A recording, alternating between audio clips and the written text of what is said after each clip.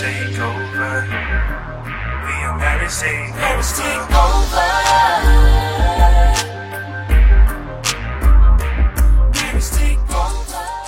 It's your girl, Tamika. It's your boy, E-Rock Mill. Listen, we keep it real. We keep it raw. We keep it uncut. All day. We are Marriage Takeover. Takeover. We help couples win in their marriage by identifying their triggers and breaking generational cycles. Boom. So, welcome to the Marriage Takeover podcast show.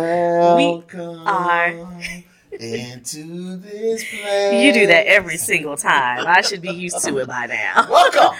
We are excited to have you on the show on today. So welcome to a new episode. We are going to be talking about financial literacy on this episode. This is the month of April. Yes, we are excited about just all that we are going to learn. We're going to talk about to help you get your finances in order. Get your money right. You feel me? Listen, let me tell you real quick. As of you already know. You know what? Before we dive in, let's go ahead and pray. Yes. You ready to go and pray? Open us up, because I opened us up on last episode. Lord, we thank you, we honor you, we bless your righteous name, God. We just ask that you would just continue, Lord, to have your way in the name of Jesus, Lord, that you would continue to move, that you would continue to breathe upon the people, that you would continue to allow your oil, God, to drip upon the people, Lord, that you would have your way, God, in our lives, Lord, that you would continue, God, to move in all of your power and all of your glory in our lives, that you would sit with us, Lord, in this session. Mm-hmm.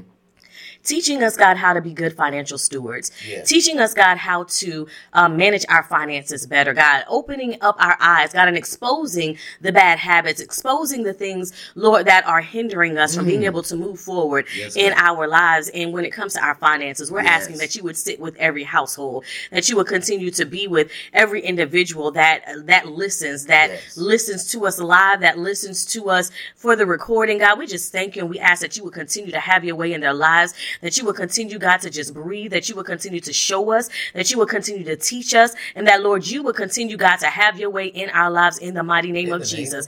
God, we magnify your righteous name, and we glorify your righteous name, God, because you are such a sovereign God. Yeah. And Lord, you don't withhold anything from us. And so we thank you for the blessings that you have for us. Yes. Now, God, prepare our hearts, prepare our minds, prepare our spirits, God, prepare us so that we are good stewards, God. Position us and posture us, God, that we aren't wasteful when you bless, God. In the name of Jesus, Lord, you continue to be glorified in Jesus' name. Yes. We thank you and we honor you in Jesus' name.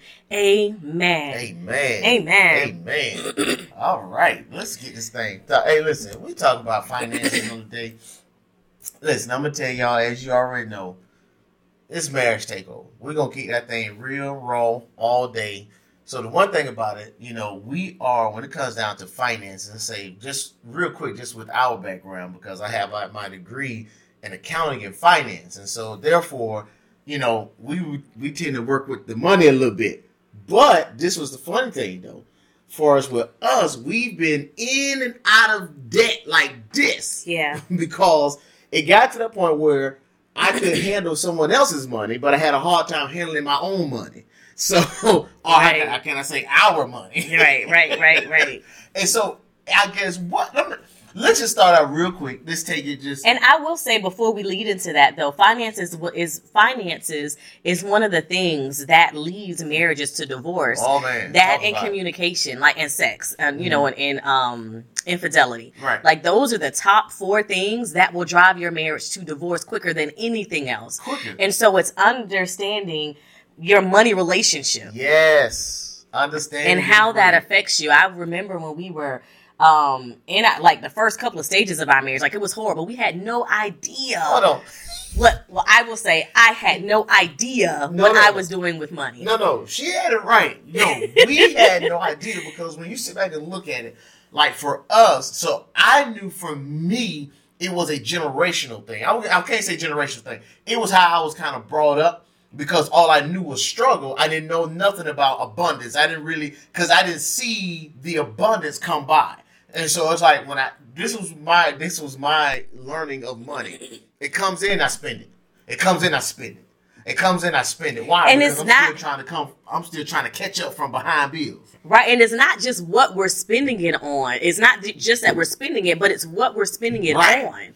and being able to change the money mindset around what we consider a priority, right? What we consider to do things differently, how we consider to do things differently, right? How we consider assets, how we consider liabilities, how we consider to allow our money to grow for us, right? So it's learning that was a struggle for us just because we did not see it exemplified or see it growing up. Right.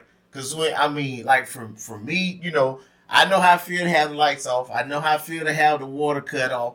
I know how I feel. It's one time it was like, yo, phone got turned off. It's like, so all I knew when it came down to money was that I got to put food in the house. I got to try and keep the lights on. Got to try. You hear what I'm saying? But when the money comes in, I'm spending more on stuff that are not necessities. But then I'm putting my necessities last.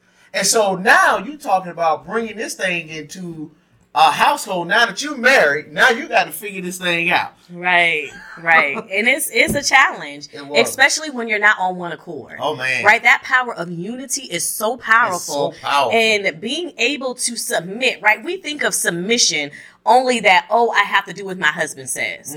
We don't think of submission or as, let me submit myself to your strengths. Right. Let me submit myself to what you do well. Right. We don't think about the submission when it comes to that way, but with the submission, it wasn't given to us just to say, you have to do what your husband says. No. Wipe that foolishness out. That's taken out of context. Yes, it is. Because the scripture says submit one to another. So that means that you're both submitting to each other, right. And you're submitting to each other's in your, like, whatever you're weak in, but your spouse is strong in, you're submitting that to your spouse. Right. Okay, honey, you do this way better than I could do this. Right. So I'm going to let you handle this. Right. And so before I because I really want to give you a kind of background on where we came from with this. And so for us, I was more because of how I just knew money had to be a little different. So I in my mindset, I can hold money. With wifey's mindset at the time we got married, it was no, we got to spend. Because I mean, honestly, because I was the spender for sure. Because like it's like, don't get me wrong, and I was an emotional spender. Right. And a lot of times we don't recognize what kind of spender we are. So it's like for me, I would spend, but I would spend on what I wanted. But versus wife, like she said, she was an emotional spender. So whatever the emotion was, she wouldn't spend. So it was like, hey, we need to do this. So what happened was, this was the piece that hit us back in 2001. We moved to the DMV. And during that time, that's when the housing market... That is the D.C. metropolitan, Maryland, Virginia area. For those who don't know. Shout out to the DMV. So, but when we moved here, wife wanted to buy a house. And so all this time, you know, I done had money because I knew we was moving. So we done had money saved up, ready to go. But we had accumulated, before we moved here, we had accumulated so much debt. Yeah. Where we really didn't have to. Well, we didn't have the understanding of how money works. And so for us, when we moved here, it was like, okay, yeah, let's just go get a house. Got you. They approved us of $24,000. It was like, what we gonna do with we gonna go and get a trailer, like a mobile home? Like, what we gonna get for $24,000? We couldn't get nothing. And so that started us on our journey of, okay, let's figure this thing out, right? Because my mother didn't actually get a home until I was a senior in high school, actually. And then when she got a home, it was a mobile home.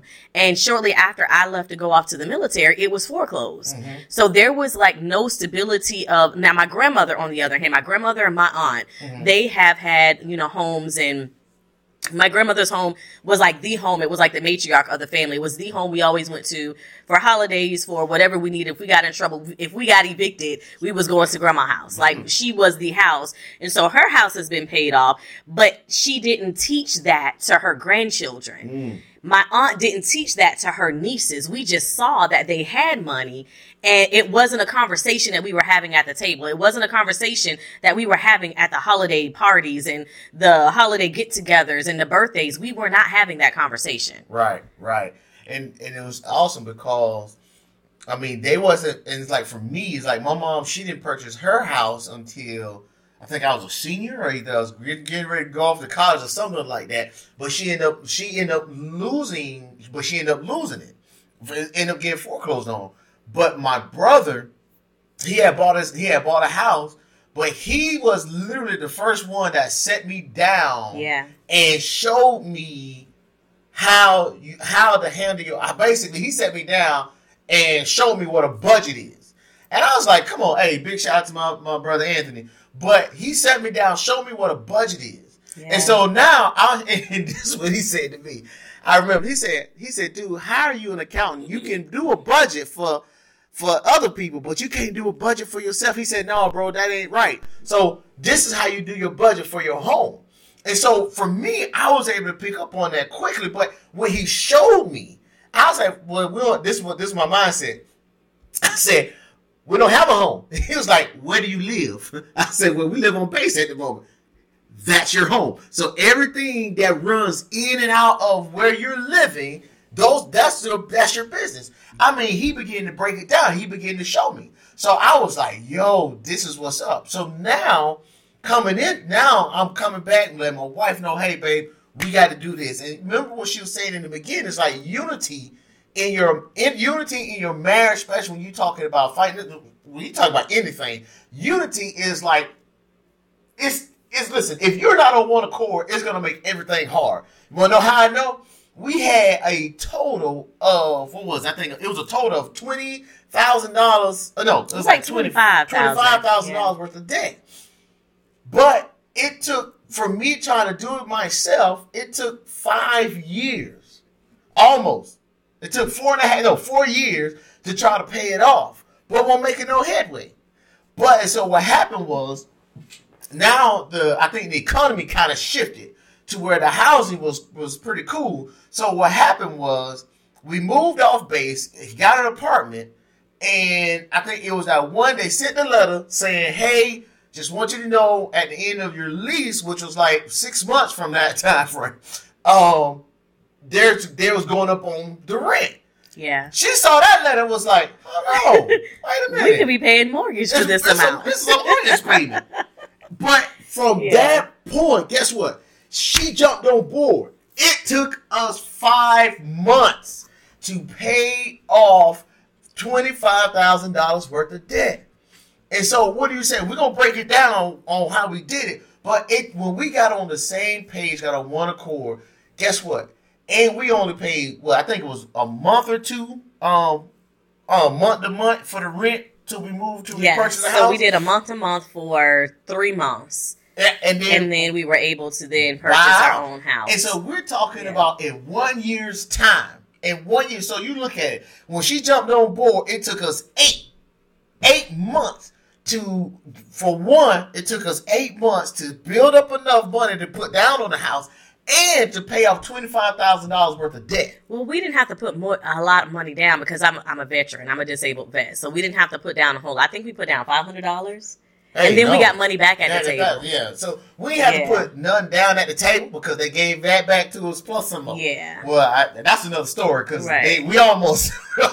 Lord, we almost walked away from the table. Y'all know how E-Rock them do. I'm trying to tell you. So today we have a special guest. Oh. And so we do have a special guest who she is a money coach. And so we want to invite her to just come in and share some nuggets with us and to serve the community on how we can make sure that you are doing the very best when it comes to your finances. We have Shaquana Watson Harkness, who is a money confidence coach and personal finance contributor who has been featured on Grow, CNBC Make It, KYW News Radio, Next Advisor and Black Enterprise. She is the founder of Dollars Make Sense, and her goal is to empower professional women to gain financial confidence, to manage, save, and invest their money without fear or overwhelm. So let us welcome Shaquana to the show, and we're just going to dig in, ask her a couple of questions, and for her to be able to share her expertise around finances, her expertise around kind of how we can save our money. So welcome, Shaquana. So go ahead and tell the audience about kind of how you got into this journey and a little bit about yourself. And we'll go ahead and we'll dig in and start asking a couple of questions with you. And I was a broke college student, because I think all of us go to college broke because we don't have 529 plans and, seed money to go. But anyway, so I wanted to go on spring break with my girlfriends, and I didn't have money to go. So I didn't know if I can go with them, but I was trying to figure a way how I could do it.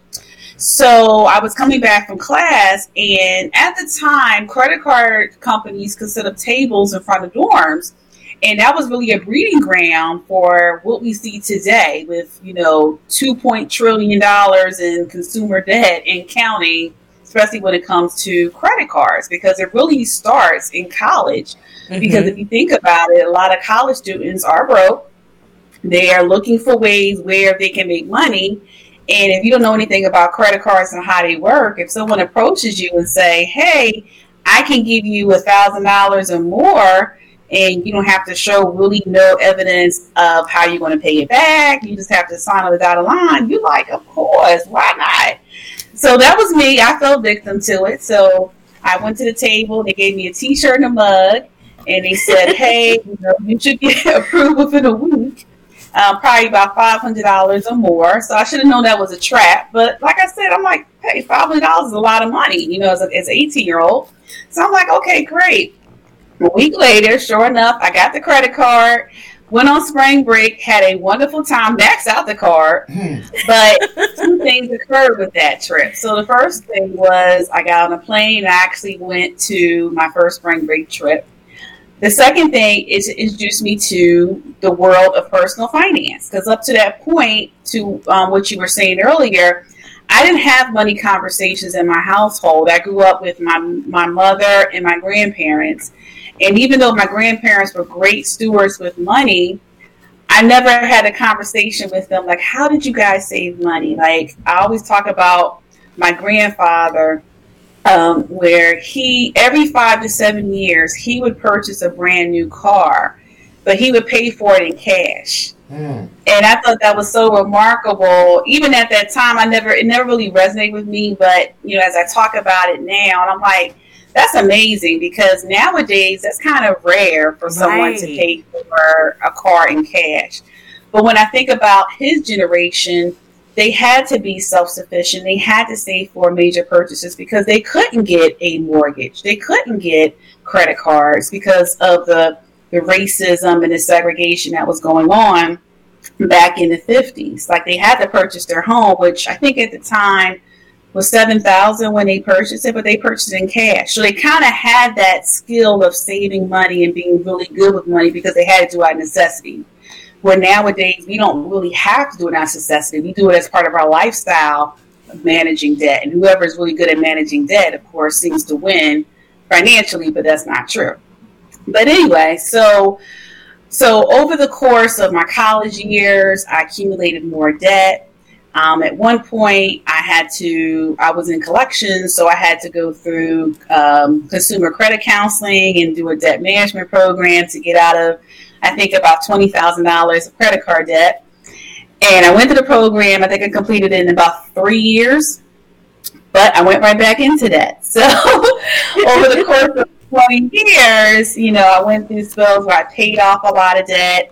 And then I went right back into debt, and it just basically was an endless cycle for the next 20 years. And then 2017, it got to a point where I was really sick and tired of living paycheck to paycheck.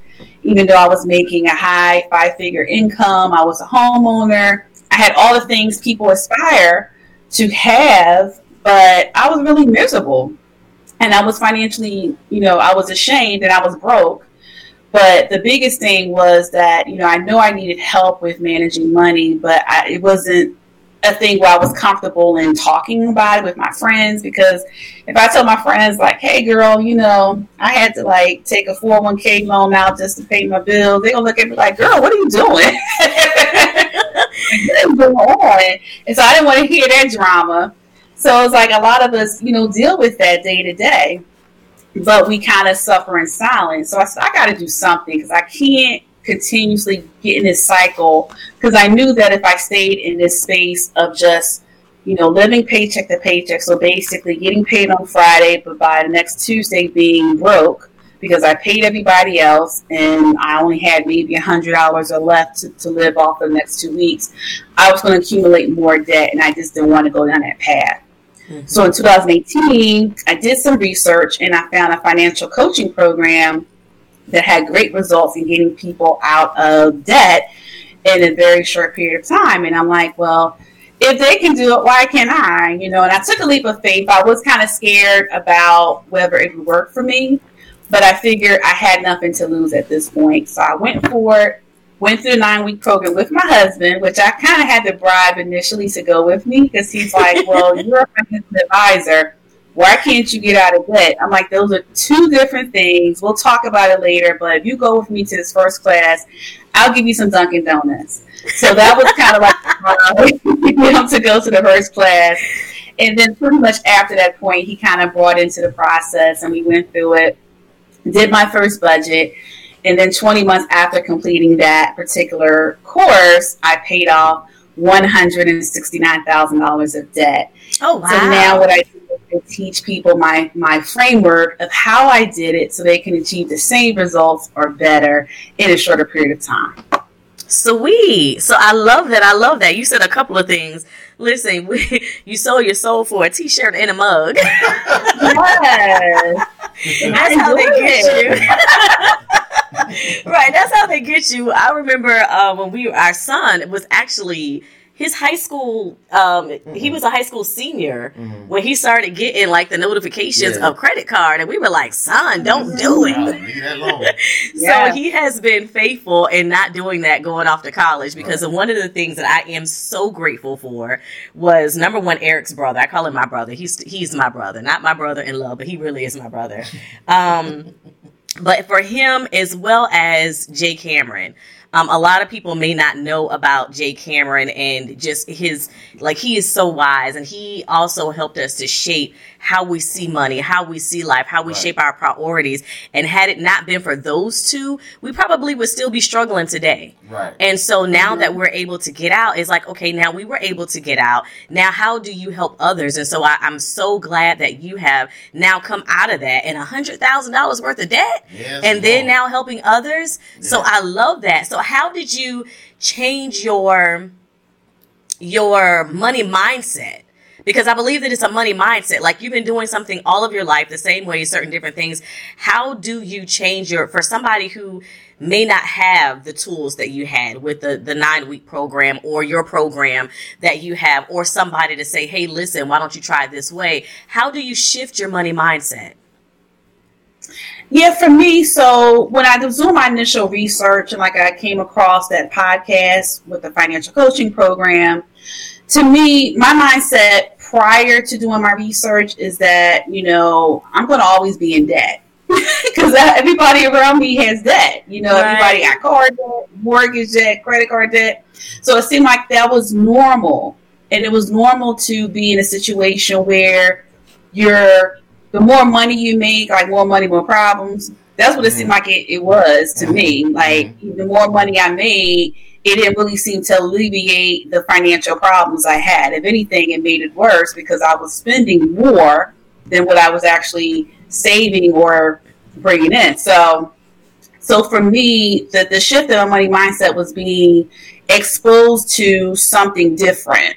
So what I mean by that, when I started to do my research and I looked at the financial podcasts or different ones, I was hearing people saying like, okay, I'm debt free. I'm able to do the things I want to do, whether it's travel the world or, invest in real estate or do all these things that I aspire to do. And I wasn't having those conversations with my own circle of friends because, like I said, we all were kind of in the same situation. Technically, but we never really talked about our money challenges and how we would get out of it. So I think being exposed to people that were on the other side of going through those challenges and really believing that, okay, if they can do it, I can do it too. Because, I just figured being in debt is normal. Everybody was in debt. Mm-hmm. Right. So just having that exposure really changed the game for me. That's good. So with the talk to us about starting a budget, right? Or let me ask this question before I ask that. What are the foundational elements to get started, right? With getting out of debt, with saving money? What would you say are the foundational elements? What do we need to start with in order to kind of get to the end point, to get to where you are? Where do we need to start? Yeah. So the first step is really understanding what your relationship is with money. And that really digs a little bit deeper into your money mindset. So what I always ask my clients is like, what are your limiting beliefs when it comes to money? That's good. And what are you going to focus on the next 90 days to overcome those limiting beliefs? That's and good. Sometimes they kind of conjure up a lot of emotions and feelings, like, you know, things that they dealt with in childhood. There might be some trauma there, or it could be like past financial mistakes that they never really were able to overcome, even though those mistakes happened like years ago, but it still resonates with them today with how they deal with their money. So I always focus on that because I can give you the greatest financial plan based on your current income of how to get out of debt. But if you have like money mindset blocks or financial trauma, then it's really not going to make a difference, because you're always going to find ways to self-sabotage yourself in one way or the other based on that financial trauma or past money mistakes. So we focus on the money mindset first. And then the second thing is, I hate to call it a budget. I call it a financial blueprint. So I put a little okay. Budgeting is very boring. So I always say financial blueprint, because that really lays the groundwork of what you're going to do with your money. Are you going to invest your money? Are you going to save your money? Are you going to find ways where you can reduce your debt based on your money? So it's like a blueprint, and you pretty much dictate how you're going to use that blueprint.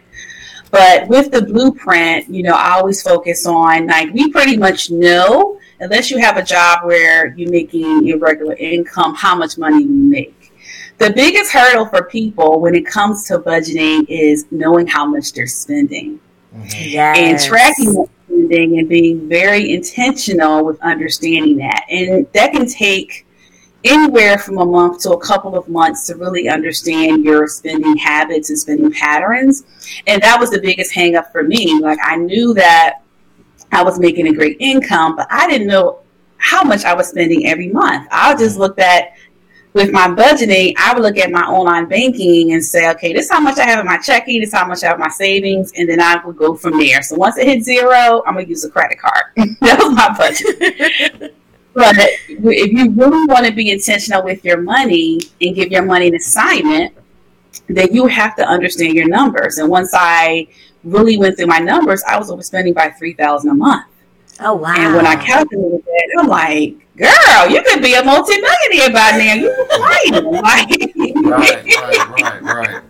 I had to get over that initial shock myself, but now I'm in a position where I can make up that multi-million that I lost in the back end and really make it up going forward. So you just really have to understanding your spending and being very intentional with that. And once you kind of master that financial blueprint, you're working through those limiting beliefs and overcoming those limiting beliefs, then you can focus on how I'm going to knock out this debt. And there's two different ways you can do it. One way is the debt snowball method, which is what I use. So basically the debt snowball method is where you line up all your debts from smallest to largest. You pay the minimums on all your debts, and then any extra money that you have, you add it towards your smallest debt so it's paid off. And then you work your way up to the next highest debt, and then you go down the line, and it causes a snowball effect, because eventually you're going to be paying off debt at an accelerated rate. So that's the method I use, and that's what I teach. Some people do the debt elimination method based on your debts based on interest rate, which I guess that's an effective method as well. But I like the debt snowball method because you get the small wins, you feel the momentum, you get excited. You're like, okay, I paid off $2,000 of credit card debt. My next debt is, my car. What can I do to add more savings? And you find money in your budget and you start really being more intentional and being excited.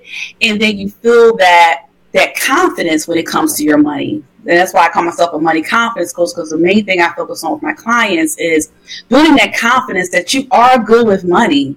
Your past money mistakes don't dictate who you are, as long as you don't keep repeating those mistakes. I love it. I love it. I love it. I love it. I love it. So when it comes down to couples, like how do you, when you talking about, because everybody has their own set, you got some couples, they got their own separate accounts. You have some couples, they got their one account. So it's like, then you're dealing with two different backgrounds when it comes down to money and trying to, I guess, get to that debt free or how being able to handle their money better. How do you deal with couples when it comes down to the finance?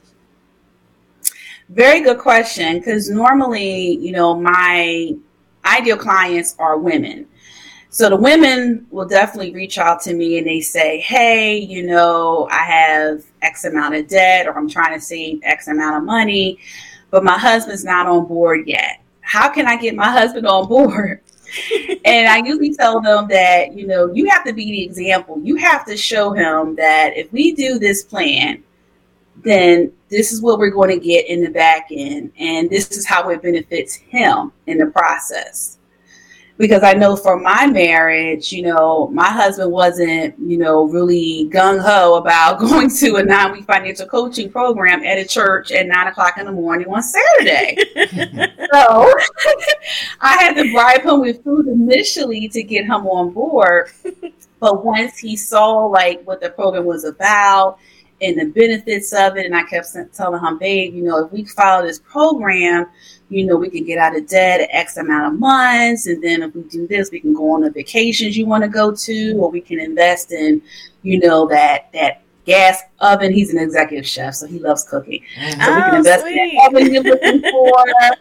I sold him on the benefits of why we're doing the overall why. Okay. So I think with couples, I always try to emphasize that you have to sell your mate on the why of what you're doing, not so much the mechanics or the features of, okay, we're going to do a budget and we're going to eliminate debt, because that's cute, that's nice, but they really have to be sold on the process. And then over time, if you're really serious about it and you're intentional to following the plan, and you keep promoting the benefits of how it benefits not only you, but your mate, then over time, your mate is going to buy into the process. Okay. That's good stuff. Good stuff. Mm-hmm. Well, thank you so much. And so you are listening, you're tuning into, again, the Marriage Takeover Show. And we have Shaquana Watson Harkness, who is with us. We're going to take a quick commercial break, and we'll be right back. Takeover.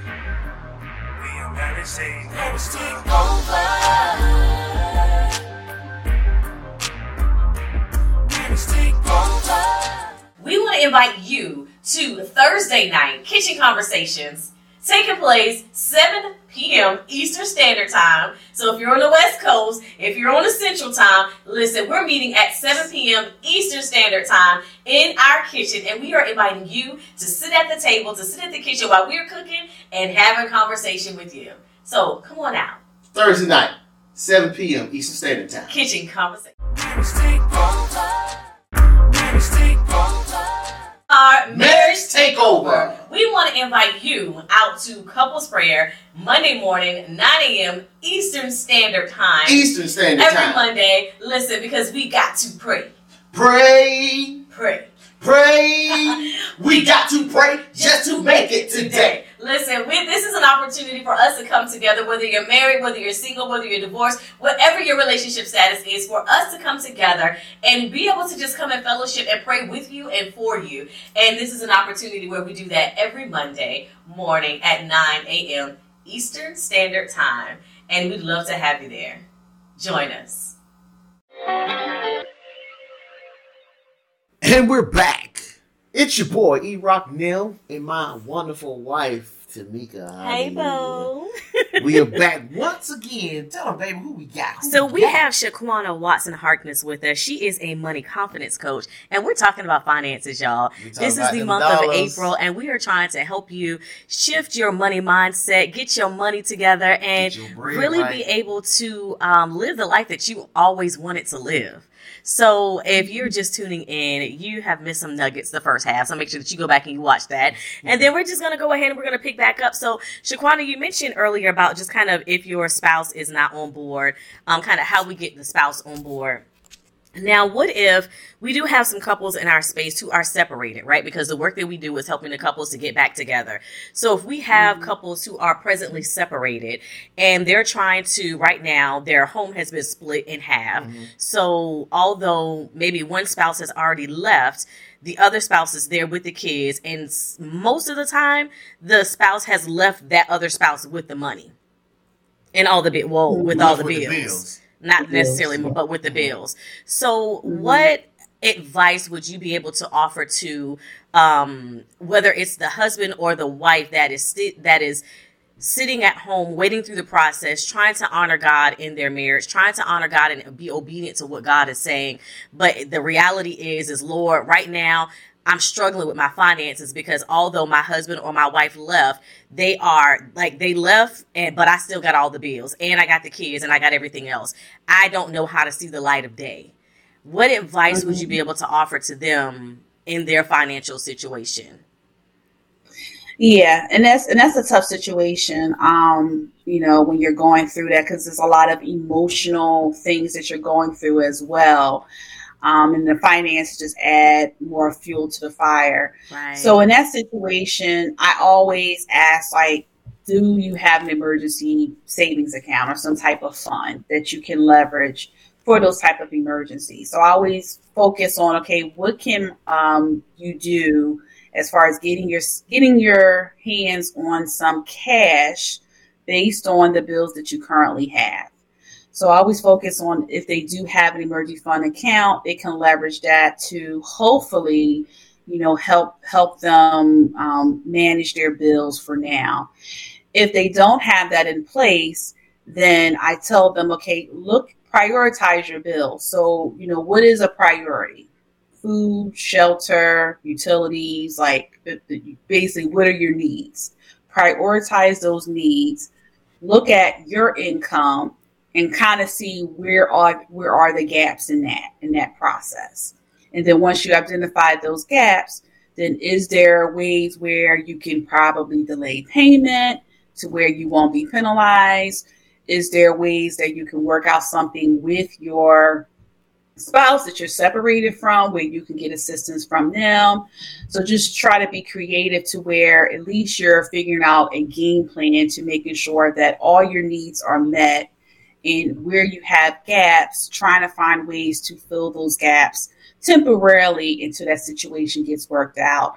But hopefully, if you don't have an emergency savings account, then that would be my second approach to kind of focus on that. And then thirdly, if there's other assets that you have that you can get your hands on too, where you won't be penalized. So what I mean by that is, depending on if you have investments that are not linked to retirement accounts, you can get your hands on that and maybe liquidate those investments in order to make sure that your bills are paid or anything of that nature, because the last resort is always retirement accounts. I strongly discourage people to cash those out for any type of emergencies, because if you're less than 59 and a half, you'll get penalized for the fact that you're taking it out before that age of 59 and a half, which is 10%. And then you also get taxed your tax rate, whatever that is. So,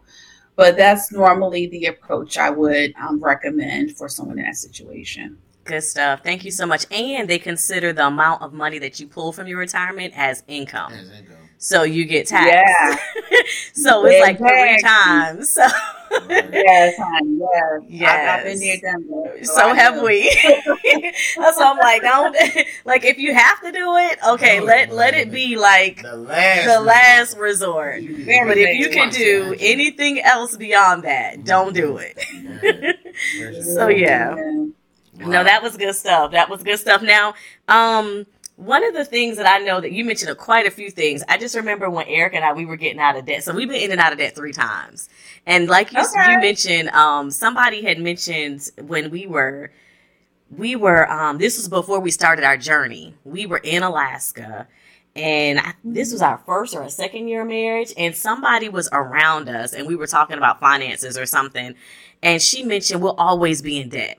And so when you mentioned that, it reminded me of that, because I was like, will we always be in debt? And it wasn't until we were exposed to something different that we realized, like, no, we can't, like, we don't always have to be in debt. Right. And so because I'm sorry, I cut you off. You Go did. ahead. Finish. I'm sorry. And one of the things that I love about what you do in your process is you deal with the money mindset first, because although we got out of debt the first time, when we got back in debt the second time, like the first time around, we didn't work on our money mindset. We were so gung ho with we came together as a team and we did it and we conquered it. And we were like, yes, yeah, we did it. And then we got back in debt and we was like, dang, we here again. But we got back in debt because we purchased the home. We did. We purchased the home. And so in the home, we put like $7,000 into the home because we purchased a townhouse and we gutted it because it was just horrible. Yeah. So we gutted it. I had a vision though. I had a vision. We gutted it and that's that's our investment property today. I had a vision. Oh, because I had a vision. Well, hold on, because you just opened the door because we went back in debt because our credit had been the best it has ever been. And it was everything was just being given to us. Yo, no, you get it. You get it. I mean, to the point we needed a new car. And they was once they ran my credit, they was like, man, you can get whatever you want on the lot. I was like, yeah. What? But I was smart, and I got the little $12,000 car.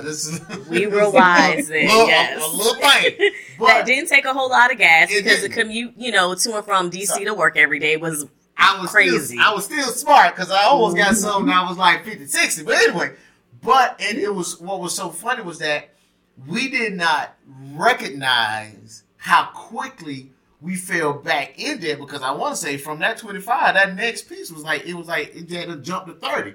Because not only that, remember, we both ended up getting raises on our job. And so it opened up more spending opportunity because it was You know what? I think it was that credit score though, because I'm telling my credit score was so embarrassing, y'all. So when we got married, I don't know if anybody else listening has experienced this, but I grew up in the day where family members would use the kids' credit to get stuff. So by the time I was 18 and married, I already had bills in my name that I had no clue what to do with them. And I was like, this is not mine. And then the Bamas, our family members had the nerve to not even pay them. So they was in collections on my credit. Yeah. So what? It opened up a whole nother. So we started off bad because nobody sat us down before we got married to have the money conversation. Right. So if you are listening and you're engaged, if you're listening and you are dating, whoever you decide that you want to marry, have that money conversation because it is so important. Conversation, Slim. Yes, it is. Yes, it is. So now, because I understand. So when we say that, a lot of times we always think of debt, and sometimes we miss what is debt and what is an asset. Yeah, that's good. And so and I've come to understanding that because we recognize that our home, it was not debt. It actually became an asset. Now, when the housing market dropped, our house was still an asset because we still had a couple of dollars of equity in it. But it's understanding that even though you're in a home or you purchase your home, it's not debt, but it's now has become an asset. But your credit cards and things of that nature that's debt, unless you know how to finagle any kind of. Not only is it debt, but it's a liability. But it's a liability. Yeah. Thank you, honey. There it is. And so how do you clarify that when you're dealing with your clients? Because a lot of times we'll look at it, because I literally heard a couple say, no, I don't want a home because that's too much debt. I was like, what? Hold on.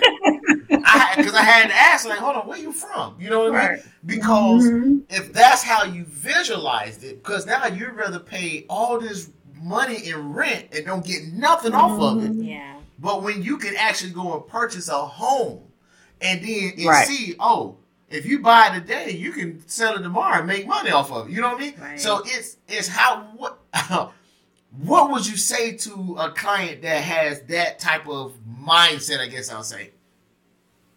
Yeah, it's funny because I always look at it as is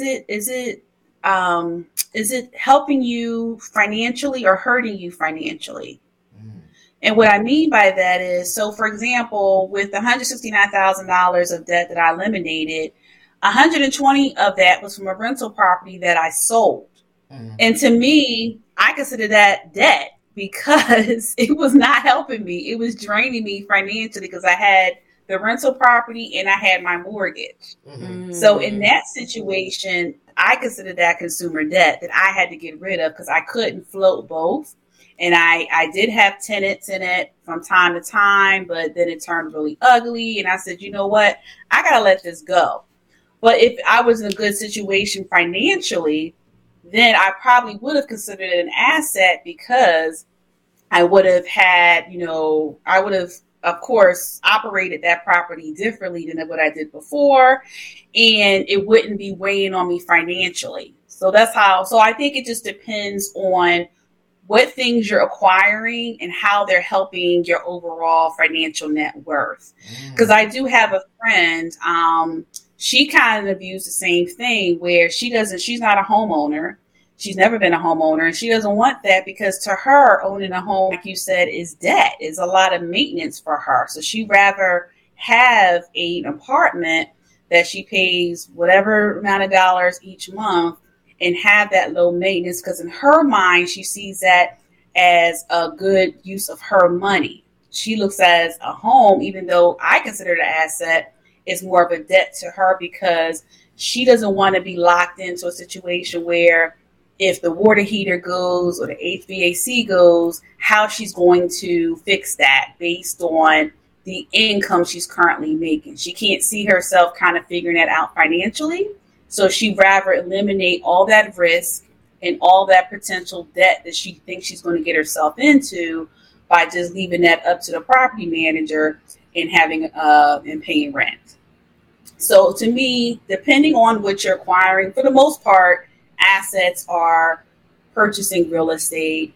I even say, going to school and investing in education, that can be an asset too.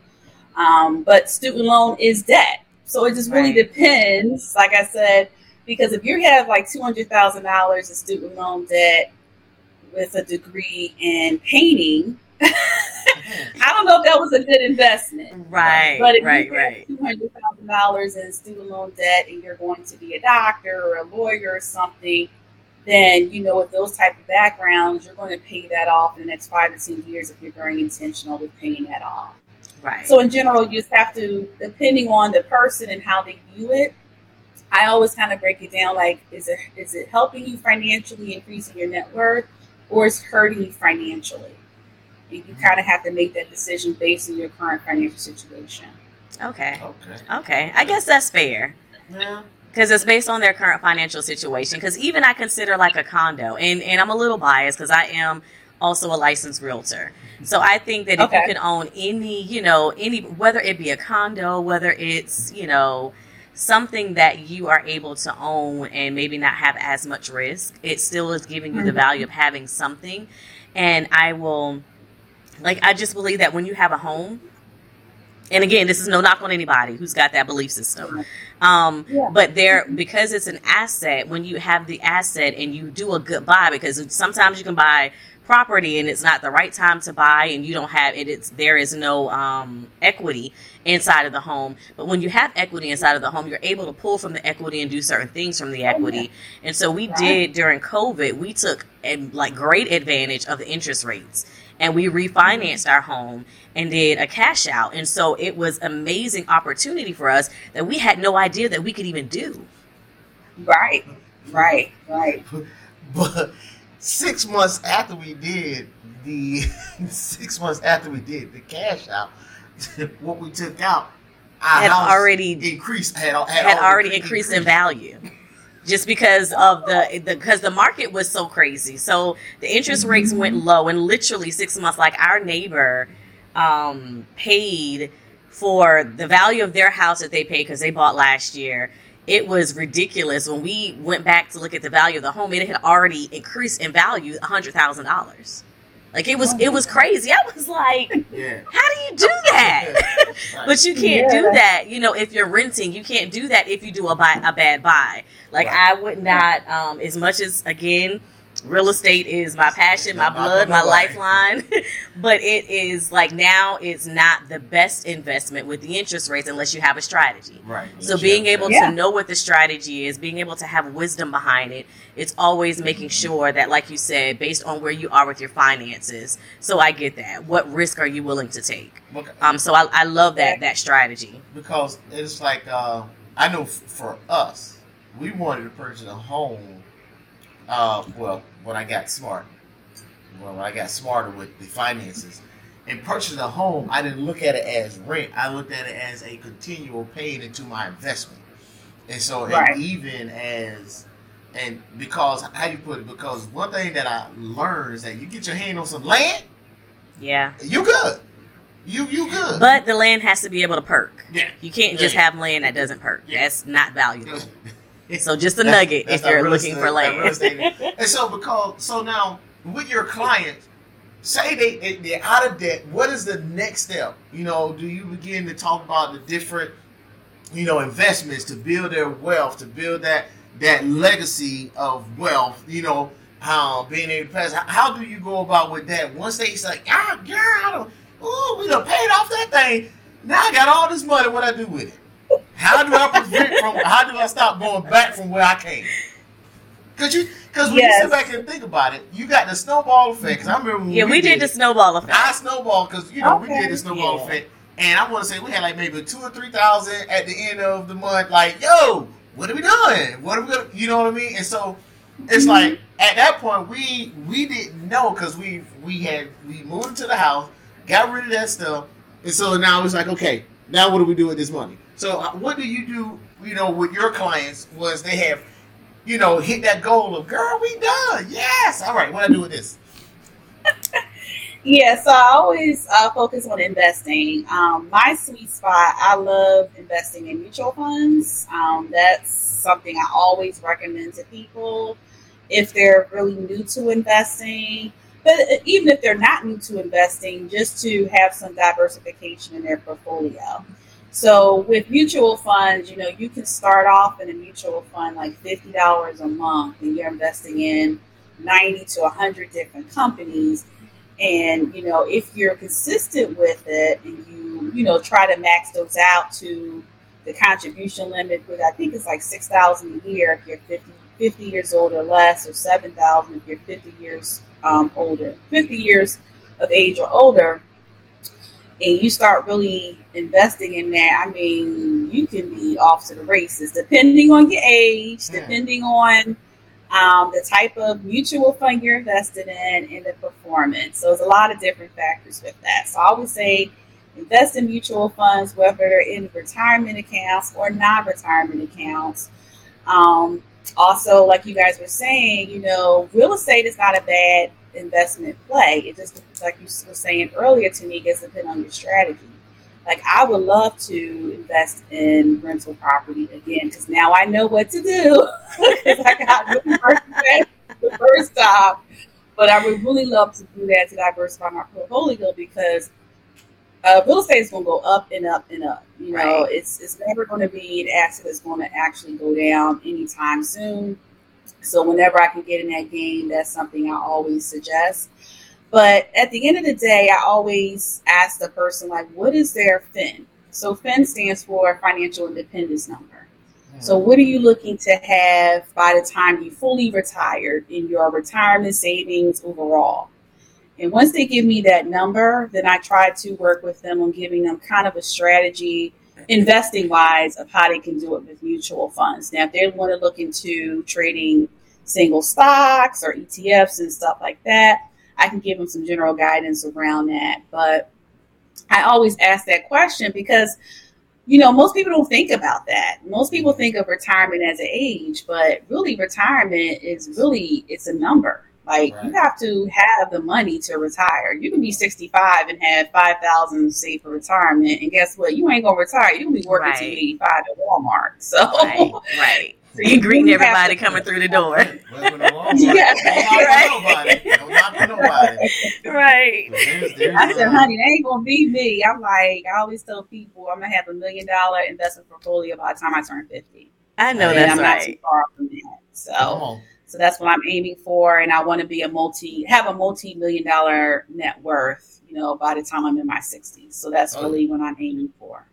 I love it. Love it. So I know, I love it. So tell our audience how they can connect with you, and if you have anything coming up this month, or April, May, or anything after that, let us know how we can get in contact with you and what you have coming up.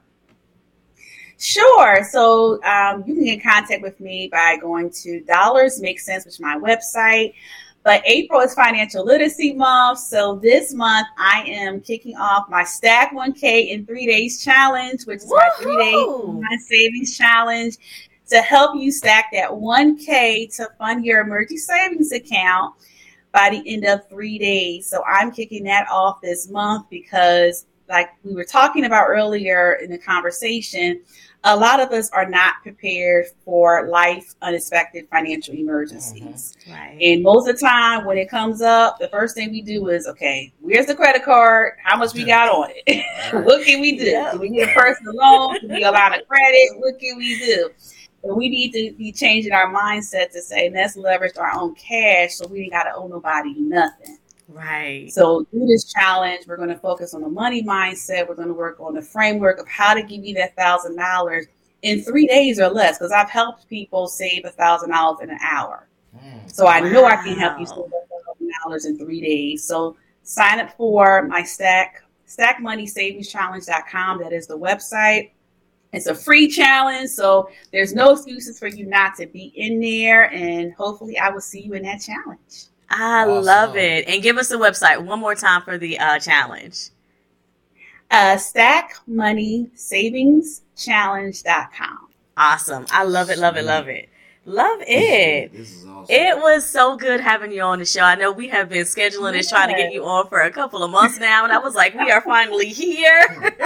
And I am so excited.